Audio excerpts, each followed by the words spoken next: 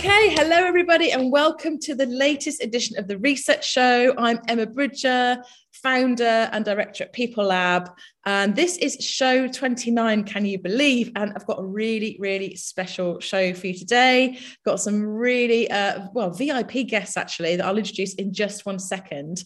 But this show is really, it's a very special show today, as you'll find out in just a second. And we are going to be celebrating, talking about, trying to understand more autism. Now, you might know that it's actually it's Autism Day, I think is the 2nd of April, which is tomorrow at time of recording. It's also Autism Month throughout April, and it's also World Autism Acceptance Week from the 28th of March to the 3rd of April. So today's show is dedicated to autism and neurodiversity. But just before we get started on the show and introduce you to our very special guests, I wanted to share a few stats with you that I certainly found quite shocking when I read them recently. So some of the latest information looking at, from the National Autistic Society, looking at employment of people with autism, shows that in the UK, at least, people with autism are really struggling to get into work. So in their survey, they found that just 16% of autistic adults are in full-time employment. 25% has said they'd never worked, but 77% of unemployed autistic people want to work. It's quite a shocking statistic and absolutely something that needs to change. And I think what's really interesting is that, and we'll talk about this in just a short while, is that for many years, neurodiversity has been pathologized as a medical condition to be overcome or even cured, which we now know is absolutely, not the way to approach autism. We now look at it much more as a kind of a natural form of human neurocognitive variation. So there's a growing realization that actually the challenges and the stereotypes that people with autism have faced are really down to kind of navigating society that's kind of set up predominantly for what we call neurotypical, so people that aren't described as neurodiverse. So to raise awareness of this subject, what we wanted to do was to invite a couple of guests on who are autistic. And some of you might remember a few years ago, I wrote a blog interviewing my husband and my son, who are both autistic. And I have to say, it's one of our best performing blogs to date. People loved it, got so much great feedback. So I managed to persuade them to come on to today's show to talk about their experiences of being autistic and neurodiverse. So in a sec, I'll just introduce Ted, my husband, and Harry, my son. And what was really interesting for me, actually, is that normally when we do the shows, as you know, if you're a regular listener, we ask people to talk about themselves a little bit and perhaps share something that the audience might not want to know. And straight away, when I kind of gave both Ted and Harry a little bit of a download as to what we cover, they said, don't want to answer that question. So straight away, there's a real difference for me in terms of how somebody described as neurotypical might approach being interviewed on the Reset Show versus someone that's neurodiverse. So you'll get to know Ted and Harry over the next sort of 45 minutes or so and what they're all about. So as I said, Ted, husband, is autistic, and Harry, my son, is also autistic. So I'm going to come to the first question that hopefully you'll find relevant. And Harry, I'm going to ask you this question first, if I can. What was your journey like to understanding that you are autistic? I'm going to reflect on that a little bit, share a little bit of your journey so far. Okay. Well, I think in terms of understanding it, you have to start at the point at which it was before I could really understand it. So I was diagnosed when I was 10 years old. So back in 2015, I think it was. And before then, I'd always known that there was something different about me from everyone else, but I was never really sure exactly what it was. But sorry, doorbell's going off. I'll get the doorbell.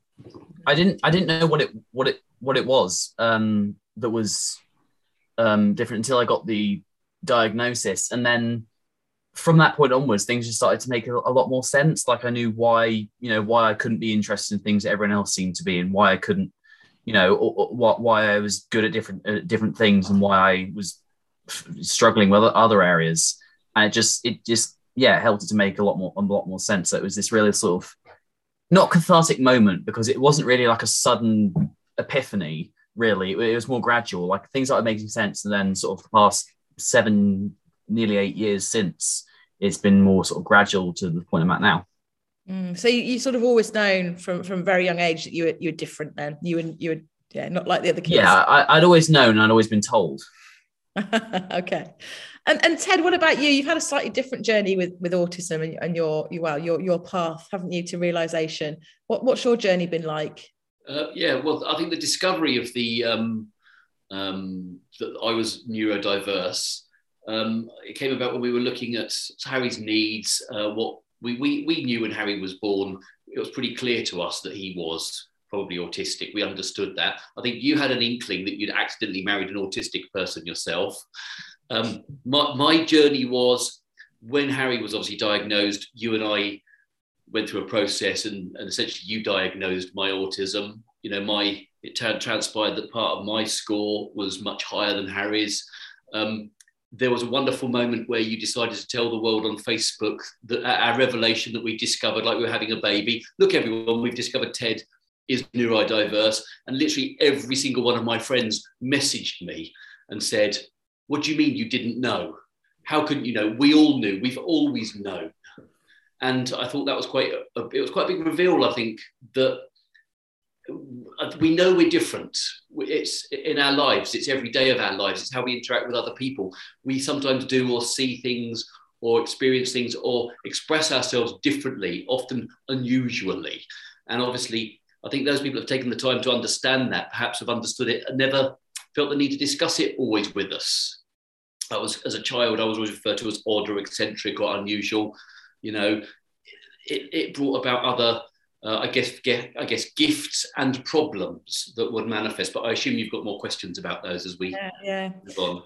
And of course, Ted, you've also got an added layer of ADHD on top of your autism as well, haven't you? Yeah, yes, absolutely. And that again became apparent as to what that had been. I'd always been naughty. I'd always been disruptive, difficult, emotionally volatile. They'd always been parts of my life. So I didn't fully understand what it meant. And actually to discover that, I think it's something like 70% of Asperger's stroke autistic people present as ADHD. And that's a massive part. It's the part that makes the emotional regulation slightly more difficult. It led to me essentially spending most of my school years being naughty and being in disciplinary processes. Yeah. So actually, I was going to ask about school. So you've taken us beautifully that question, Ted. So school wasn't a particularly good experience for you. Is that fair to say? Yeah, it was a very mixed experience. Obviously, when you grow up, other kids, I had friends who recognised and perhaps valued it. Plenty of kids growing up, going to school would see you as odd or different, perhaps play on that. I think luckily for me, I always say luckily for me, my ADHD is presented strongly enough. And I was often emotionally agitated enough by people trying to give me a more robust experience of being odd and different. They were a little bit more cautious as to my responses, because they were probably much more aware I was likely to respond fairly poorly in a heightened emotional state. And obviously that would manifest itself, in more aggressive and physical fashion. So I think, there's many people that probably would understand or know that experience. And, it was one of my tools, I guess, defensive or protective tools, was to become aggressive. And that helped. And so oddly, you and I talk about it sometimes, Em, that oddly some of my easing mechanisms through being autistic is the ADHD kind of perhaps lessens it a little bit more, makes me a little bit more outward going and a little bit more forthright, perhaps. Yeah. And obviously Harry struggled a little bit at times because he's a very sensitive and genuine character and less frothy headed than me. Mm. So he's perhaps in some ways had a tougher ride, really. So, So Harry, how was school for you, being autistic, being different? Well, as I mentioned, there was always that disconnect between me and a lot of other people. So I really struggled, and I still to this day struggle with, especially when I was young, forming friendships or making friends with people, or just any sort of real human connection was immensely difficult, because there was all of that void. And, when you've got young kids, they don't understand what it is or what's different. I wasn't diagnosed, so I didn't understand. So I'd always just come across as some weird kid who didn't really know what he was doing. So there was a lot of that, and that still kind of continued onwards quite a lot. Academically, I mean, it served me quite well because I have that, ability to focus. So that has mostly been quite helpful. But on the social side, it's been a bit different. I mean, yeah, I'm immensely lucky that I'm not one of those, as a lot of autistic people are, one of those people who was, bullied through school. That I managed to get off with that. But it wasn't necessarily too much easier because I didn't really have many people that I felt I could turn to if stuff wasn't going massively well back then. Yeah, interesting.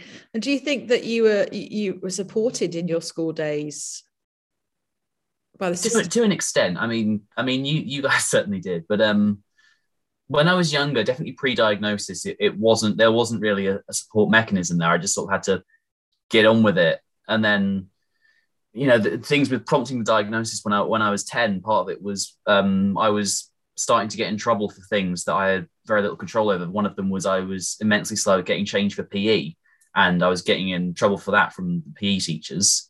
I mean, you know how PE teachers are, but and I was starting to get into trouble for that and other bits and pieces like homework stuff or little bits and pieces here and there that were building up, so that it was becoming a significant enough problem that we were like, right, this is seriously a thing. I'm not getting the support I need. We need to look into this. And that led to you organizing the diagnosis. And well, I mean, I was diagnosed, which is useful.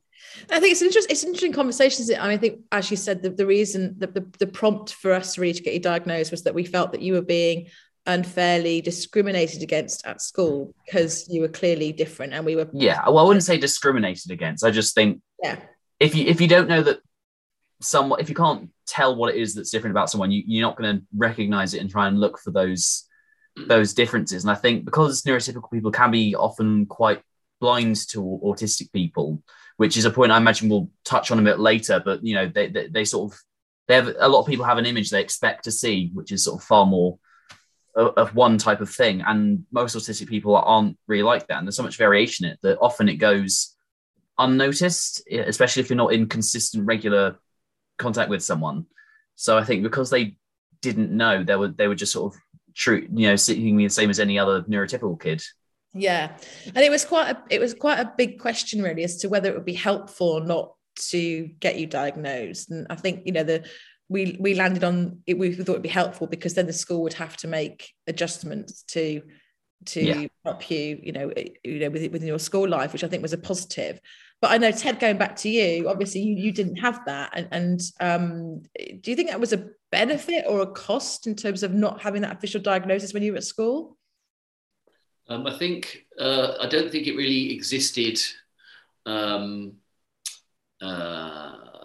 didn't really know about what autism was about, Asperger's. I think there were probably a lot of us around as there are now. I don't think people fully understand what it meant. I think in some ways there's a kind of an attrition aspect to it. I think a lot of people with Asperger's perhaps fell by the wayside and suffered, and still suffer and are marginalised. I think a few managed to kind of, in some senses, difficult experiences of life sometimes define us, or I don't know. I think I had an aspect of bloody-mindedness that helped me be a little bit more, push myself out there a little bit more from time to time. But I think a lot of people fell by the wayside.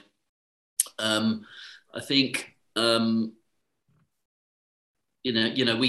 spent an awful lot of time being naughty. I wasn't naughty. I just didn't conform to what was expected.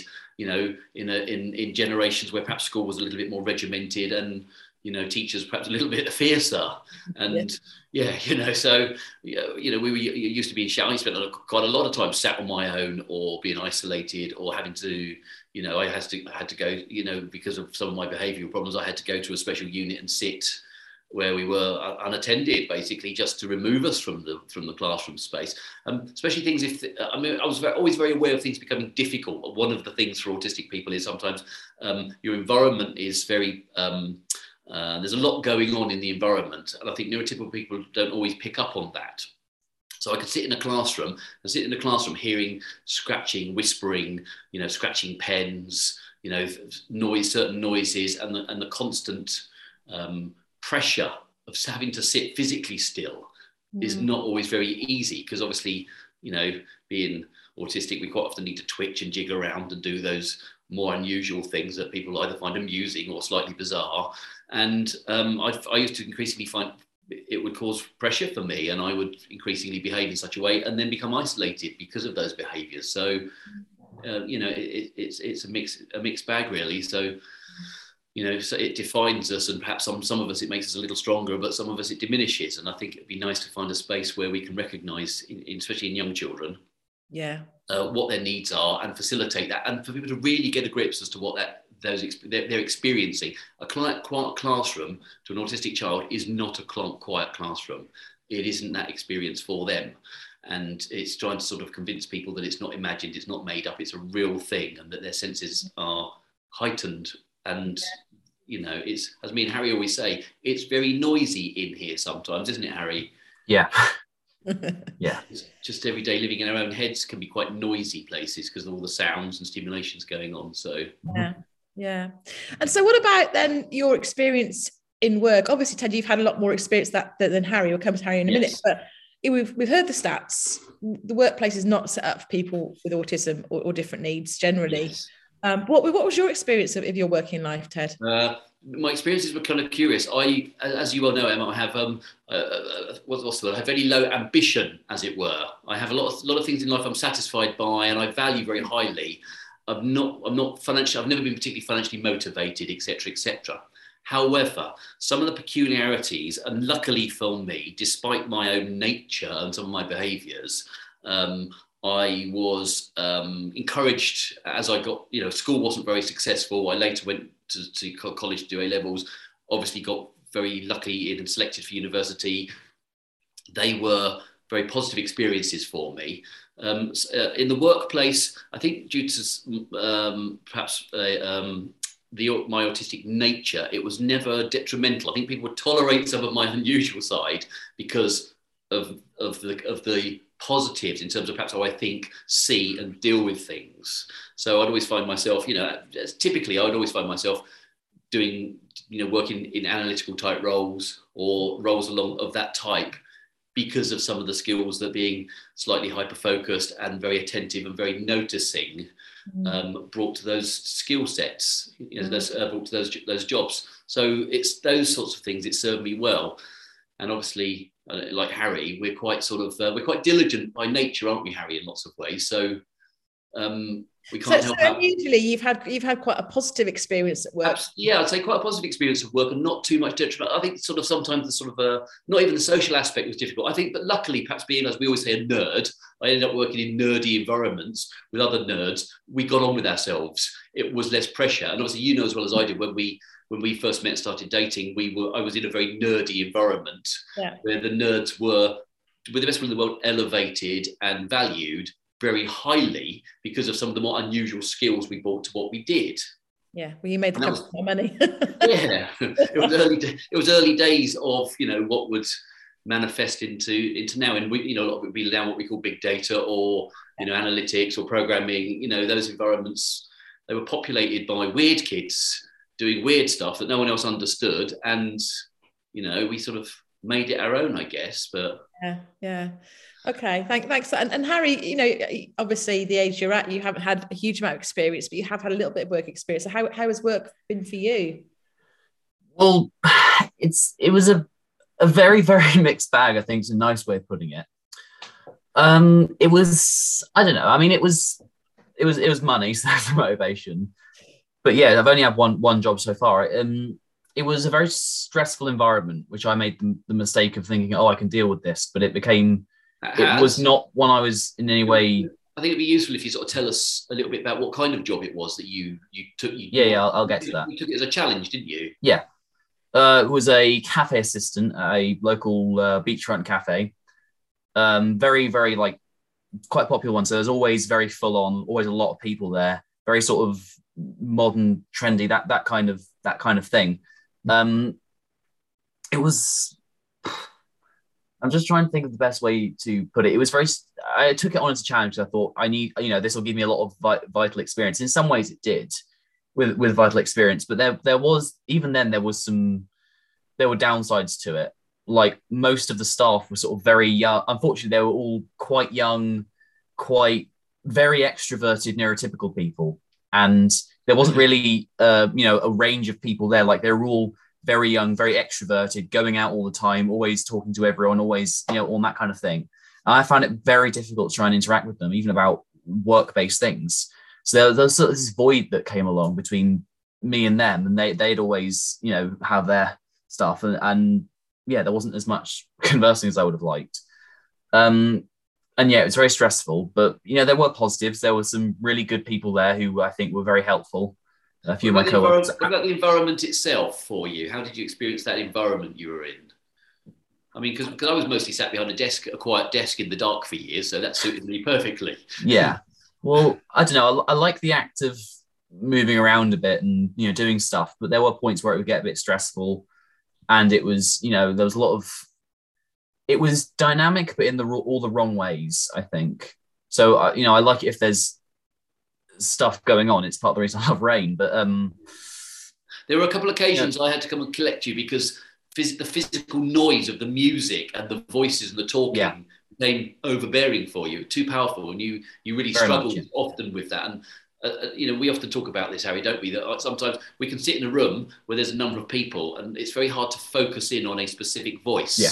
Because you get all the voices and they all come in at a sort of relatively consistent pace and volume. It's very hard sometimes in busy. That's the thing a lot of people don't realize about autistic people. We're not necessarily more sensitive in terms of like not being able to cope. It's more that when there's a lot of stimulus going on at once, we are firstly hypersensitive. So our senses, especially hearing, is quite a prevalent one, can be heightened.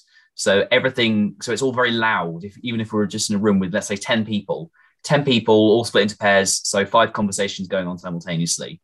So not only will they'll be a lot louder. So it's a lot less difficult for us to hear anything we're doing, but the way our brains work, we can't, imagine you probably know a lot bit more about the neurology of it necessarily, but it's from my understanding of it, it's that our brains can't shut down the neural pathways that know how to tune out noise. So we can't tune it out. So all 5 conversations that were happening in that theoretical room will be entering our brains simultaneously, and we can't stop it. So it's like having 5, all these separate things coming in all at the same time. So it very quickly becomes too much to deal with. Yeah. Yeah. Which is unfortunately what my work environment was like. Yeah, I think that actually highlights the difference for us, Harry, doesn't it? Very much so in terms of working environment. I mean, as Mummy sort of is focusing on the idea that, autistic people would very much keen to have meaningful work. And the rewards of that, but the difficulties are the environments can be difficult, and the stimulations can be difficult. As we go to a supermarket. Harry and I don't always I hate supermarkets. Supermarket if it's noisy, if it's busy, if it's bright lights. But in the workplace, as we, you found yourself a very busy, noisy, musically loud cafe. You really struggled with that. Part of the problem was also I had managers who were always giving me lists of, well, not lists of instructions, but always like, do this, now do this, now do this. And it's just like, I prefer to just be given something to get on with, and I can focus my efforts on that. Yeah. And that's like my thing that I'm doing. But the way it was do this, and then they'd interrupt me halfway through to get me to go and do something else. And there was that. That is possibly one of the blockers for a lot of autistic people in pathways into meaningful work, is that there are certain ways in which they would tend to operate they find more comfortable and easier, isn't it, Harry? And that exactly, yeah. And that when that is challenged, even the simple following several different steps or people changing the task at hand rapidly could be coped with, but then if you add other stimulations in there, it makes it more difficult, and then we appear to sort of not to function, whereas actually we're sort of, in some ways, we're functioning at a different vibration almost, aren't we? So I think what I'm hearing there then is that to get more neurodivergent people into work, and certainly from an autistic point of view, it's about ensuring that we match the right kind of type of work environment to what you need, I guess. But I think this applies to all neurotypical and neurodiverse people, is that we all have certain needs, and we need to be more open to other people's needs in the workplace, and more accepting and cooperative over how we fulfill our needs in any environment. Even if it's cooking in the kitchen as a family, perhaps you need to understand, and perhaps certain roles, and we all need to, and taking the time to understand people's needs within that environment, and working cooperatively with those ideas really helps everybody, I think. Because I mean, as you pointed out, Ted, you know, you've had quite you know, when you've been in work, it's been quite a positive experience for you, and you've done the jobs that you've done, yeah, you know, jobs that you've done that you've enjoyed, you tend to have done very well, very quickly. That your talents have been spotted, shall we say? And I know that there's some really interesting, you know, policies, approaches, research from people actually you'd expect, like Microsoft, like Facebook, you know, who are actively, even Deloitte's, you know, the big professional services firms who are actively going out to recruit neurodiverse, and you know, obviously including people with autism, because they can spot the potential that this group has. But clearly something like, I mean, you just think about the interview process, right? That's not for people with, I mean, look at I can see your expressions on your face. Our audience can't see that. It's a pointless process, though. It's not a necessary process. It's just the way that neurotypical people have established doing things, and then everyone just does it. So what would work for you then, Harriet? What, you know, in terms of deciding you're the best candidate for a job, how do you think that process should work? It's not an interview. Well, yeah, the thing with an interview is that obviously there's biases that come with that. I mean, not even with autism. I mean, famously, you know, women in the workplace, hence why women are less able to get to these higher positions, because they're less likely to succeed in interviews because of the biases of the people conducting the interviews. For instance, it's exactly the same with autistic people, because we don't have that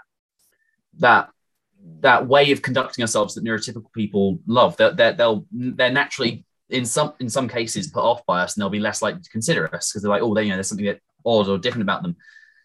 So I think if there was a way of analyzing people's qualifications in a less biased way, you know, simply partially who's the most qualified, but also, you know, taking overall career into account. So thinking, right, who's had kind of jobs before? You know, is this someone's early job? Are they ready for this type of thing? What kind of, you know, there's so many factors. And I just think there are different factors that could be prioritized instead of how you come across in the interview. Yeah, definitely. And Ted, I saw your face as well. I mean, you know, the idea, for example, if you went for a job and you had to do a presentation, you'd probably drop out of that. Well, I'd go to the presentation, tell them why I wasn't going to do one and why I thought it was a load of nonsense. Which is exactly what give you jobs, though, isn't it? You know as well as I do that I'll go, if you know, the times I've been for interview, I've gone, well, look, I'll come for an interview and I'll talk to you. But as soon as you start quizzing me with something you've written up on a piece of paper, I'm not discussing that any longer. We'll have a proper conversation as human beings, or none at all. And that's kind of, and I know that seems really frustrating, but it's almost like, I don't know, like Harry and I, in some sense, we have a bullshit bypass filter. We don't need to impress anybody because we probably don't care. And actually, it's more important to know who you're working with, what the tasks are at hand. Can we all enjoy it together? Is much more important, I think, to us. Can it suit all of us? You know as well as I do. You know, it just 2 minutes at a bus stop, and I'll be sitting next to undoubtedly an autistic person, and we'll be communicating and talking about experiences. Because, you know, I think that, like, as you said, the formal interview, you know, the weeding process of candidates. You know, the whole way the language is set up. There's a whole sort of peculiar. There's a lot of value judgments attached to it. It's, oh, you know, you've got to be in that and you've got to see in that. That doesn't necessarily make you a better or worse person or better or worse employee. It's almost a nonsense way of stratifying and regulating human beings and creating an unnecessary hierarchical system. You know. I mean, how often do you find you read the stories? The chief executive of Tesco's started off as a slightly dysfunctional young man filling shelves, and then this potential was eventually spotted, and then he moved forward. He was never vetted in a system that vetted, and the system is, like Harry says, is biased to vetting out people who don't necessarily fit. And now that there's a lot of tech companies who realise let's don't have those biases, because these are the characters we actually really need, who come up with the ludicrous ideas that make something useful happen. They're not vetting them out. You know, Harry and I have probably spent our lives being vetted out of things because, you know, instantly they say, oh, you know, you have some difficulties with this. With the best will in the world, you know, it's easy to place bias on that and say, well, we could do with less aggro of having the person that's going to be emotional if it's noisy, you know, failing to, so. Yeah, definitely. Yeah, as you know, I'm not a fan of conformity or interviews or spreadsheets or or You have a measuring. spreadsheet. Yeah, I don't know. I was just going to say it's a great example actually that oh yeah, maybe Harry isn't suited to a busy cafe environment, but there's nobody that loads a dishwasher like Harry. I mean, you ask an autistic person to load a dishwasher. If I just washed her up, I could wax lyrical about this. The 2 points I have to make about that, one of them linking back to the cafe thing, because there was that disconnect and there was almost this distrust that a lot of other people had of me there. The dishwasher wasn't working properly. It just, nothing was coming out clean. So I tried to implement a system of pre-rinsing, which worked, and I tested it consistently. And every time I did it, it came out spotless. And I kept telling people, and no one ever did it. And as a result, the dishes were always coming out dirty. Yeah. So it's like, why are you not listening? Because what I'm saying is accurate. It helps, but there's some bias because of how I come across. And yeah, that brings up. I mean, yeah. So just moving on then. You talked a little bit before, Harry, about how it. Well, basically, what I want to try and get across raising awareness is just to get some sort of insight into how it feels to be autistic. Yeah, well, I'll never be able to understand that because I'm not. But it's interesting when you and Dad described to me how it feels. I go, oh, okay, I didn't realise that. So you talked before about having 5 conversations going on. You can't tune them out. No. How else would you describe to a neurotypical like me how it feels to be autistic? Well, I suppose that would depend on the specific trait of autism. And of course, autism, it manifests itself in variable different ways in different people. It's a spectrum, not a single diagnosis. I don't know. It can vary. Like the overstimulation thing I've been over, or everything going on at once. You can't not focus on it. You can't not. And as a result, it's like, it's just being shouted in the ear constantly, basically. You can't tune out inside your own head as well. There's a lot of, I always say it's like I've got at least 2 thoughts going on simultaneously all the time, at least. So it can become, just being in my own head can become very, very stressful. So especially when there's like a lot going on in there, a lot of, that's why we don't respond well to change as well. Not because, as I say, because we're any less robust or because, we're weak or anything. It's because there's so many things that we're having to think about that it becomes too much to deal with. And that goes for change, that goes for simulation, that goes for any sort of major emotional experience in our life. If there's a lot going on, it's a lot harder for us to deal with other things because there's so much going on in there. I think you highlighted it earlier, Emma, when you asked Harry and I about certainly, you said, I'm going to ask these couple of questions, maybe get you to introduce yourself. And Harry and I said, no, we don't feel comfortable with that. And I think that sort of highlights interactions, even conversational interactions can be quite stressful. And there's a lot going on. Yeah. A simple, what would appear to be a simple question that should have a simple answer. Sometimes, I mean, I find it very difficult sometimes to have responses because it's almost like too big a question. There's too many probable answers and there's too much to think about. So someone says, oh, how are you? Look, I've learned over the years to say, someone says, how are you today? I say, fine. And then I add probably 20 minutes of a conversation about exactly how I am, which is probably going too far. And always reading the crossed arms and the sort of tutting eyes as people kind of started to zone out a bit because they didn't actually want the answer. And I think that's something I've always found confusing. I think Harry does as well. If someone asks me something, I will tell them, but I always forget that they might not actually want the answer. They're just giving me a random cursory phrase to acknowledge I exist, but they're not really interested. And I think that's the other thing that Harry and I quite often suffer from. If we ask someone something, we're genuinely interested and want to hear the answer. And I think, it's quite difficult to understand which one it is indeed, isn't it? I mean, even in the workplace, someone sort of, you go into work, oh, morning, how are you today, Harry? And you go, oh, I'm fine, thank you. And you're not quite sure, should I tell them more? Should I say any less? Should I tell them how I actually feel? Oh, actually, I feel a bit depressed today. It was a bit awkward. I got up this morning and my toast burnt and it upset me because I'd made a mistake again. We hate making mistakes, don't we? Oh, horrible.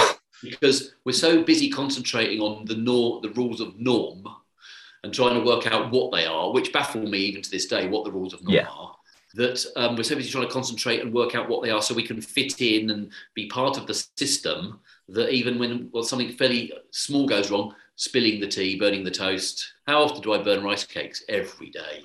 And then that'll affect me for an hour. I'll be thinking I should have done them for 4 seconds, not 6, and it won't go away. And I think that's a bonus in a work environment where you need to be that OCD about stuff, numbers or systems or whatever. But it makes it more difficult if you work in a cafe, doesn't it? Because you're emotionally charged for an hour when you need to get the second round of toast out to the customer.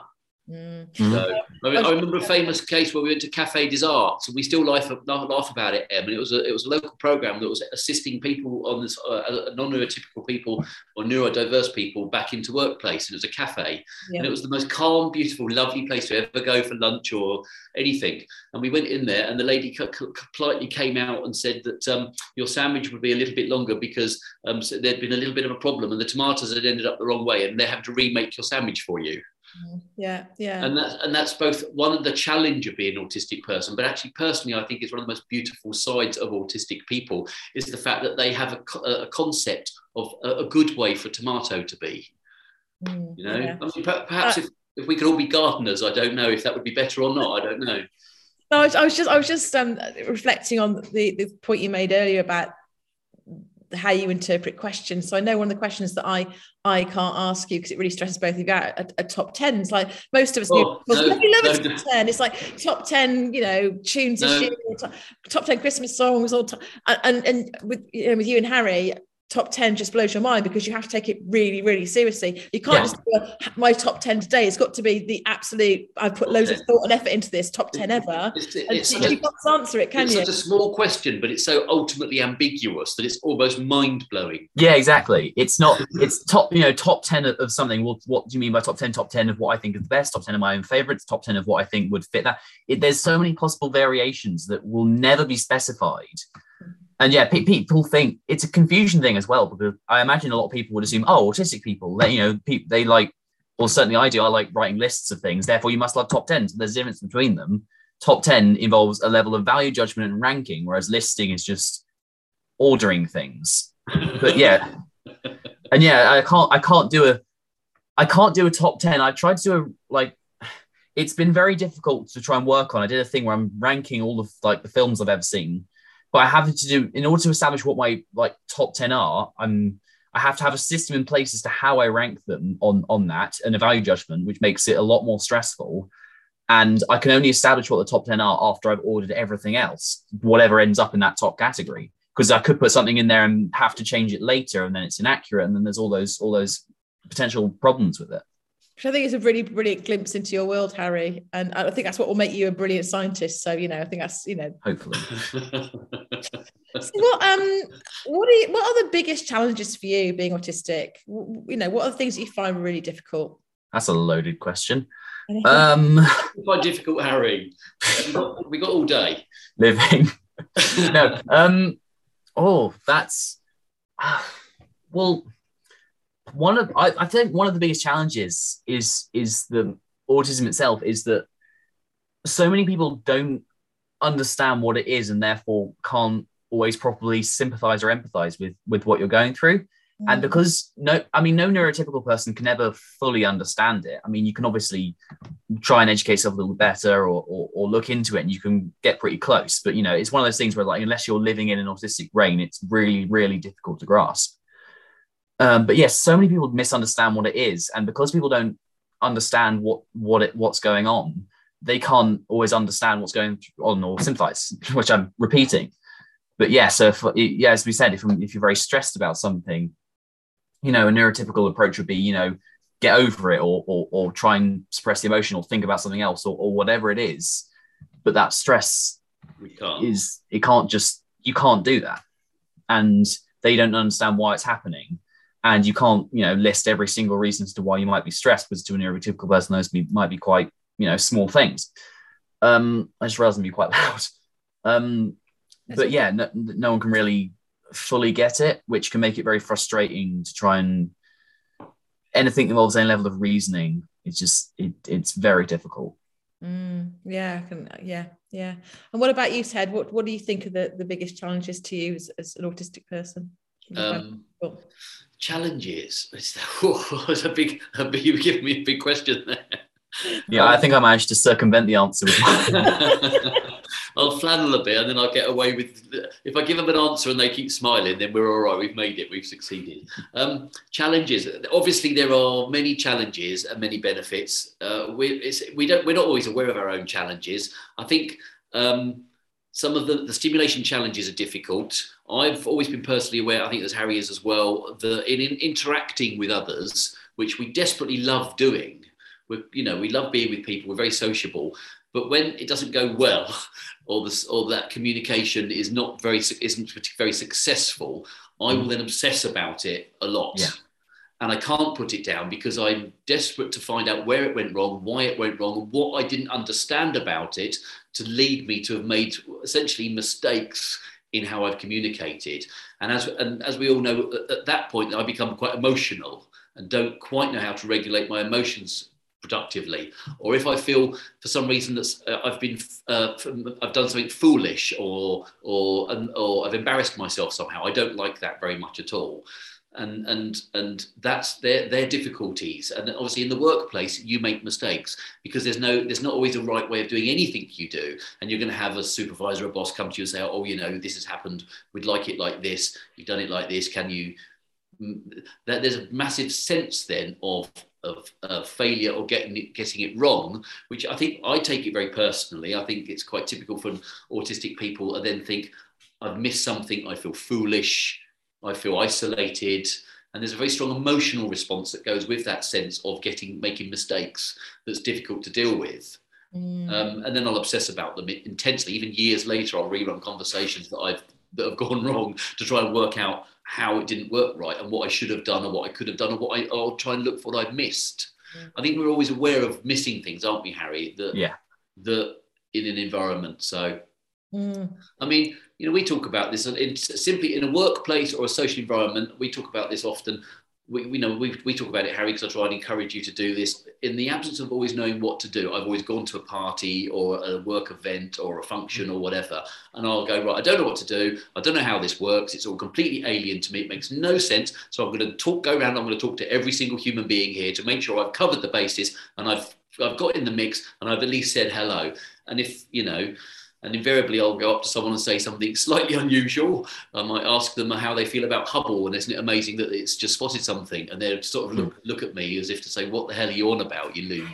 But it maybe, that's all we've got to offer sometimes, isn't it? I don't know what etiquette, so I'll give the thing and hopefully that works. And if it doesn't, you have to sort of brush yourself off a bit and carry on, don't you, Harry? So, yeah. Well, I mean, you touched on it a minute ago when you said that we do desperately want to talk to people. We love being around people. I mean, inevitably, pretty much most autistic people are fairly introverted anyway. So as long as we can have some time to ourselves as well, then that's fine. It's not that we're antisocial. It's just that the thing with a lot of autistic people is they learn at a very young age that they're different and that they want to interact with people, but they can't do it because there's this reinforcement of negative outcomes because they can't do it in what's seen as the correct way, which I feel I should point out is only by a neurotypical standard. Autistic people see neurotypical people just as weirdly as they see us. To us, you lot are really strange. And I think, at a young age, most autistic children will have that negative reinforcement, and as a result, they just shut off, and they're like, "Right, that hasn't gone well. I don't like doing that." And I think that's ostracized, so I'm just going to stop doing it. And I think that's one of the big barriers to work, perhaps, for autistic people, isn't necessarily the system's prejudice against them. They find it difficult to put themselves forward. And also, I think that bruising of confidence that is constantly reinforced through having living through a neurodiverse brain in a fairly, structured neurotypical universe, even though obviously the universe was made by neurodiverse people, but we have to accept that the neurotypical people are the majority and we have to work with them. That bruising of confidence is very difficult, and it's very difficult to overcome sometimes. An autistic person, I think that's difficult. So that access to a difficult point in a conversation at an interview where the question's asked and they say, well, tell us a bit about yourself. And you think, that is the most gut-wrenchingly awkward question anyone could ever ask me. And I have no concept of how to answer it. And it fills me with terror and fear. And I want to run out the room. That is, the confidence to say, But by the way, I mean, I learned over the years have got to say, I'm terribly sorry. You know, it's a great question. I really don't really understand what you've asked. I struggle with those kind of questions. If you want me to go over there and work that problem out for you, I will give you the answer. But if you want me to answer that question, I'm going to struggle with that. But that takes a certain amount of, you've got to put yourself forward and be prepared to, and a lot of neurodiverse people, I think, suffer with a lack of confidence, and they just need help. And we've talked about this before. Compassion, and fundamental for me is kindness. Compassion and kindness towards somebody having difficulties, no matter who they are or where they're from or what their neurodiverse situation, whether they're neurotypical or not. That kindness and giving someone time to be themselves is absolutely fundamental, I think, to everything we need to do. And that's just how I feel about life, really. Yeah, absolutely. And just to sort of look at this from a different point of view, what are the benefits of being autistic? Where does it really help you? Or, you know, where does it really think I'm really glad I'm like this? See, this is... So what's your superpowers, Harry? We get to talk about superpowers. Come on. Excellent. This is where the first little prelude to this question is that autism is very much... I don't know if you've got a question later about how people view autism or not, which is why I haven't touched on it too much.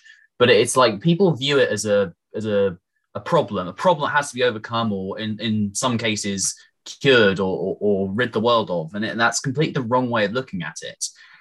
I always argue that in most cases you shouldn't really call autism a disability. It can be disability-like, especially for people who are much further along the spectrum than myself or Dad.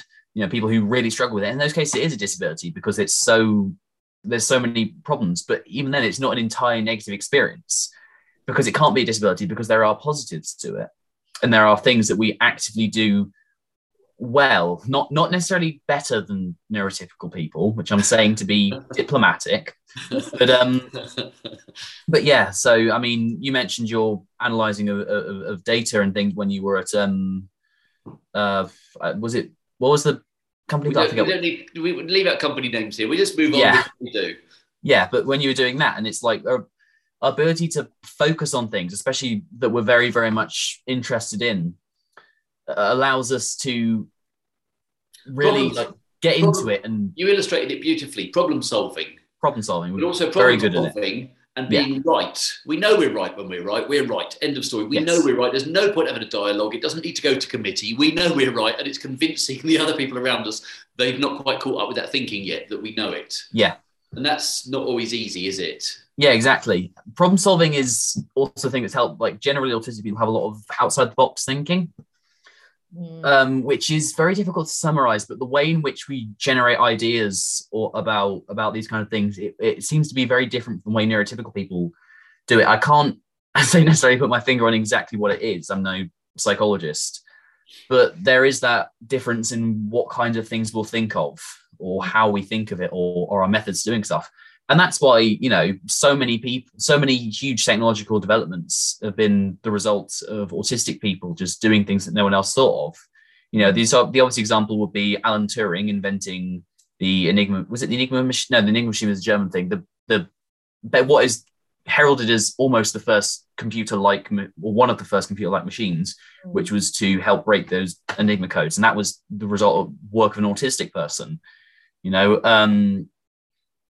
I'm trying to think of other good examples. Typically, my brain escapes me the second I try to do that. But stuff like that. So autism has actively benefited humanity, but people like to forget that. So there are those. There must be positives to it, at the very least, as a result of that. But do you experience those positives? Do you feel like, you know? Yeah, absolutely. Good. No, absolutely. There's a lot of circumstances where I've found that certain work or I've been doing, or a certain thing I've been working on, especially in comparison to a lot of neurotypical people, the standard or the way in which it's been approached has been hugely beneficial. One example would be, you know, at college, one of the courses I'm on, my teacher has said that he hugely benefits. I feel a little bad saying this because it's like, give us something big. It sounds arrogant, but it's... You're not arrogant, Harry. Go for it. Give us something big about yourself. Come on. He said that, you know, it's things like is actively benefiting having in the class because it's always a different insight and very different points of view that other people have, or that, you know, people saying I'm very quick to pick up on things that other people don't necessarily notice. or the standard of work that I do, especially if it's something I'm interested in, it'll be to the highest standard. Instead of just doing the work, there'll be thoughts out. Yeah. Forgive me, I'm terrible at wording anything. No, it's good. This is basically saying there's benefits, and you enjoy some of the hugely. Yes. That's good. Okay. And what about you, Ted? What are the benefits for you? The benefits for autism, and how you in your reality, in your truth. In my reality, I think, like Harry, I think it's hard to get across. I think that some of the skills that come with autism, one is some of the, I don't know if it's I guess there's a hypersensitivity, and then there's a problem-solving kind of aspect to a neurodiverse brain that I think leads to, I work things out quite easily. I kind of, I'm not usually puzzled by things too much. I grasp things. It's not, the difficult thing to understand is somebody telling me something, because it takes me 10 minutes to work out what they're saying, because they'll use all sorts of forms. But so in terms of sort of ideas or thinking, or, there's a lot of, so in some ways they're almost like puzzle solving. I almost do instinctively, I think, or problem solving. I can just do even almost without thinking. Great, sort of possibly a great benefit. As you know, never sit and watch a detective film with me, because I'll just be like, I don't want to. It makes it very boring, really. But so their superpowers.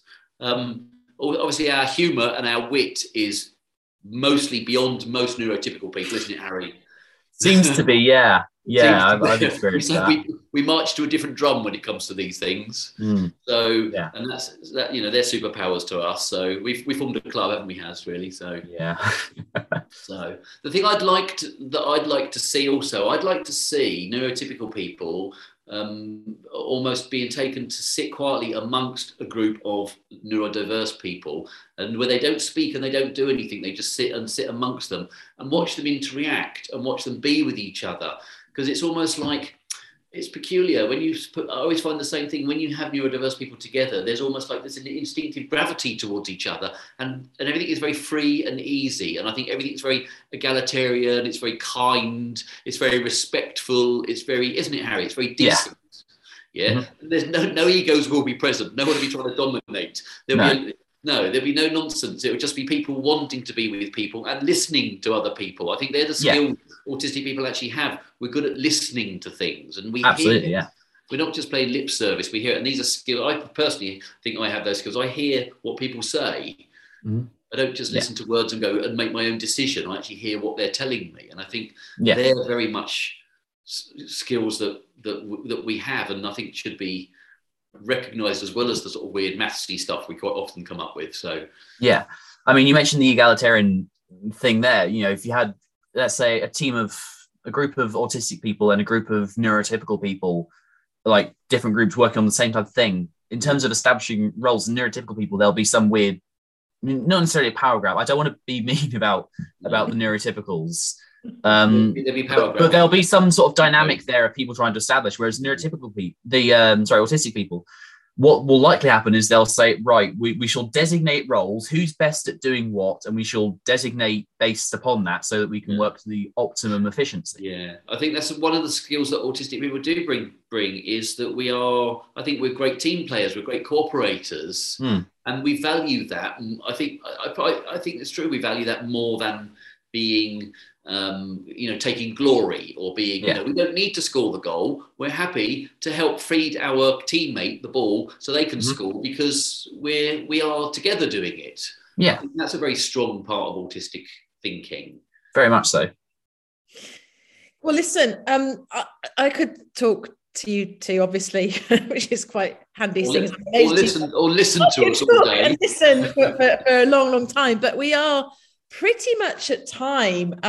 Been really, really interesting just hearing about your experiences. And this month is really about raising awareness of autism. And obviously from a People Lab point of view, we're really passionate about helping neurodiverse to have better experiences at work. So is there anything before we finish that you'd like to kind of get across or say, or you think people really need to know from your perspective?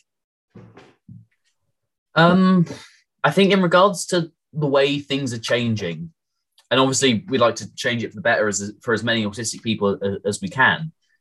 But, you know, I think that it's worth saying that at most there's probably about 1 in 100 people on the autistic spectrum, most of them undiagnosed. And from what I can tell from most autistic people is that we don't want necessarily the entire system to change so that it suits us in that way. It's more about getting people to understand us better so that we can create a system that suits more people, and so there's measures in place to help people if they're not doing as well. It's not about overhauling it for our own purpose. That's completely not what it is. So about being more inclusive then. Yeah, just inclusivity. Yeah. Thank you, Harry. Not necessarily just like hiring autistic people over neurotypical people just for the sake of it either. You know, I don't want to be a token, but you know, as inclusive, so you get the optimum beneficiary. Sure. Thank you. What about you, Ted? Any final words from you? Yeah, no, I think my most wonderful illustration of a bit of an autistic nature. I think to be in an environment where the cafe, the team leader in the cafe can walk out to the customer and say, "I'm terribly sorry, your sandwich is going to be a little bit longer because we're just sorting out the fact that tomatoes need to be up the other way." I think just accepting and being and to be sit there and to go, "That's okay, we'll wait, it's fine. The tomato will come the right way up, and I'm sure the sandwich will be more beautiful because it's been considered." And I think that is the way forward for everything. Let's have tomatoes always up the right way for everybody. So more kindness, more compassion, more inclusivity. And more tomatoes. More tomatoes up the right way. Well, thank you. Thank you both. Really appreciate it. Really appreciate you giving your time. And I know it was, it's not the easiest thing for either of you to come on and talk on a Zoom call. It's not something you'd naturally want to do. So I appreciate you putting yourselves out there for me. She held us at gunpoint to get us on here. You can't see, just off camera, there's a sniper aiming at us both. Thank you. Oh, thanks, Harry. Okay, well, so that sort of brings to the end of this reset show special. So huge thank you to both Ted and Harry for sharing very open about sharing their thoughts and experiences of being autistic. And we will be back soon with a next reset show coming to you in the next few weeks. So look out for that, and have a great day, and speak to you soon. Take care. Bye. Thank you.